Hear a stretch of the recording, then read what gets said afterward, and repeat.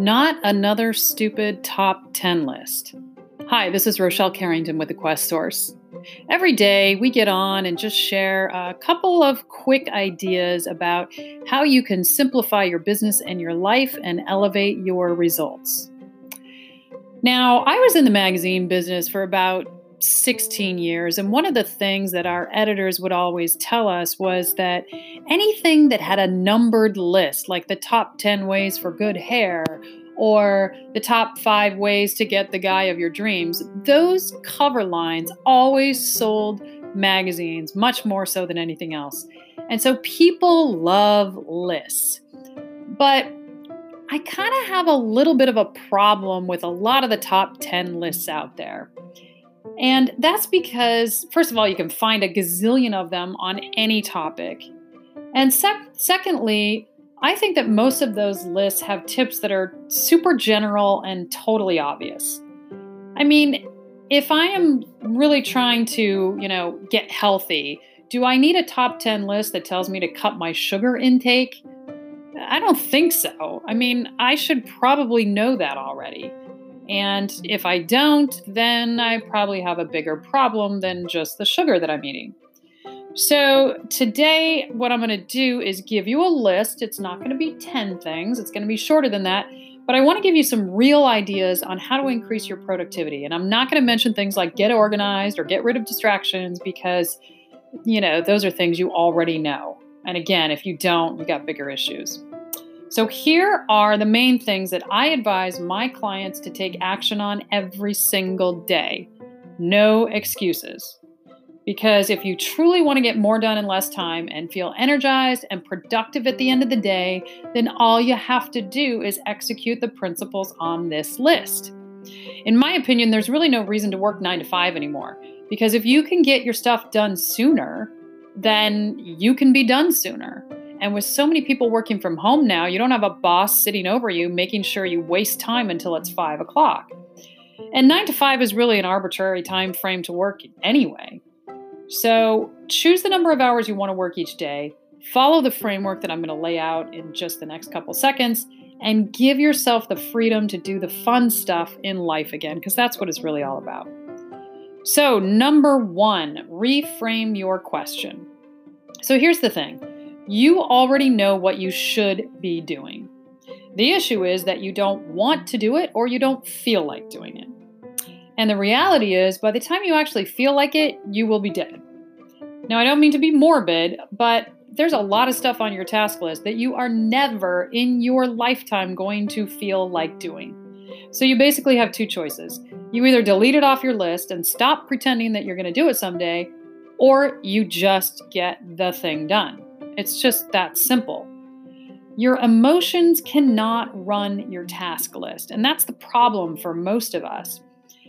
Your logical brain has to take over because otherwise you're going to spend all day on Facebook and YouTube and you're never going to get anything completed. So rather than looking at your task list and allowing your brain to ask and answer the question, should I do this or do I feel like doing this, you need to reframe your question, and this is what it should be. Will the outcome of this task push me closer to my goal? That's it. It's the only question to ask yourself. If the answer is yes, then you get it done and stop waiting around until you feel like it. If the answer is no, you shouldn't be doing it anyway. It's that easy. Okay, number 2, your calendar is your boss. Now, this is a mindset and a technique. On the technique side, it's pretty simple. All you need to do is put your consistent daily activities into buckets and then slot them into timeframes on your calendar. So for instance, if you regularly have client outreach or prospecting or spreadsheet evaluation, then those are the buckets of time that you place on your calendar. And each time frame should be 90 minutes or less. So that's the technique part. That's pretty simple, even though most people still don't do it. But the mindset is the more important part, because if you have done time blocking, you've probably had some stuff in your calendar in the past, and then something came up, quote unquote, and you didn't follow through on what your calendar said. Why?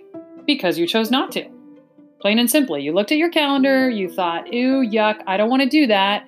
and you chose to do something else. You found something else in that moment that you thought you could do instead. So here's the rule. When you put something on your calendar, you need to think about it like it is your boss telling you what to do, and if you don't do it, you will be fired. Now, a lot of people at this point would say, I'm just not that disciplined, Rochelle. But I would argue that point. You are probably more disciplined than you think. If you exercise, if you limit your coffee intake, if you read books or you listen to podcasts consistently, that shows discipline. But the issue is that when you put something on your calendar that you don't really want to do, you then let yourself off the hook. You decide at that particular moment it's okay to ignore it. And the reality is it's not okay. So here's an example. I exercise 6 days a week, not because I want to, but because I like how my body looks when I exercise at that level.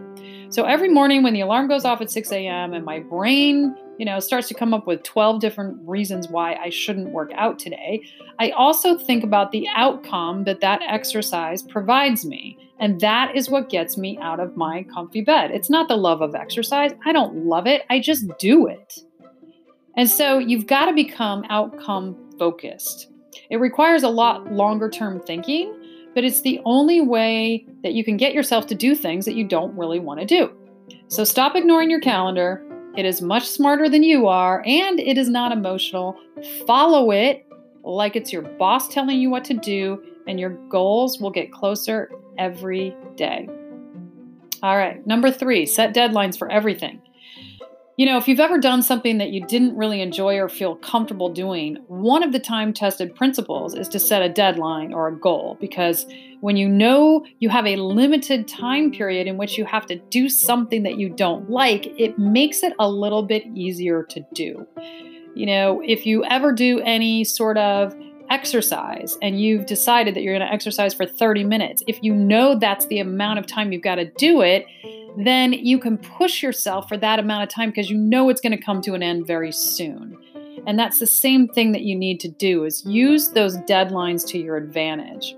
So set a deadline or a time frame for how long you're going to do a task, and then just stick with the task until that deadline is hit. And sometimes, look, it might be 10 minutes. Just do it for 10 minutes. It doesn't have to be a super long deadline. But sometimes when you do something for a short period of time, what you can find is that you can actually continue. It's like if you go and try to do push-ups and you're going to do 10, you just might be able to eke out 5 more. You never know. Number 4, answer email at specific times only. Now, everyone complains about email overload, and we whine about how to handle it. But in all honesty, most people are not willing to do what is necessary to get it under control. Why? Because we secretly use it as a procrastination tool.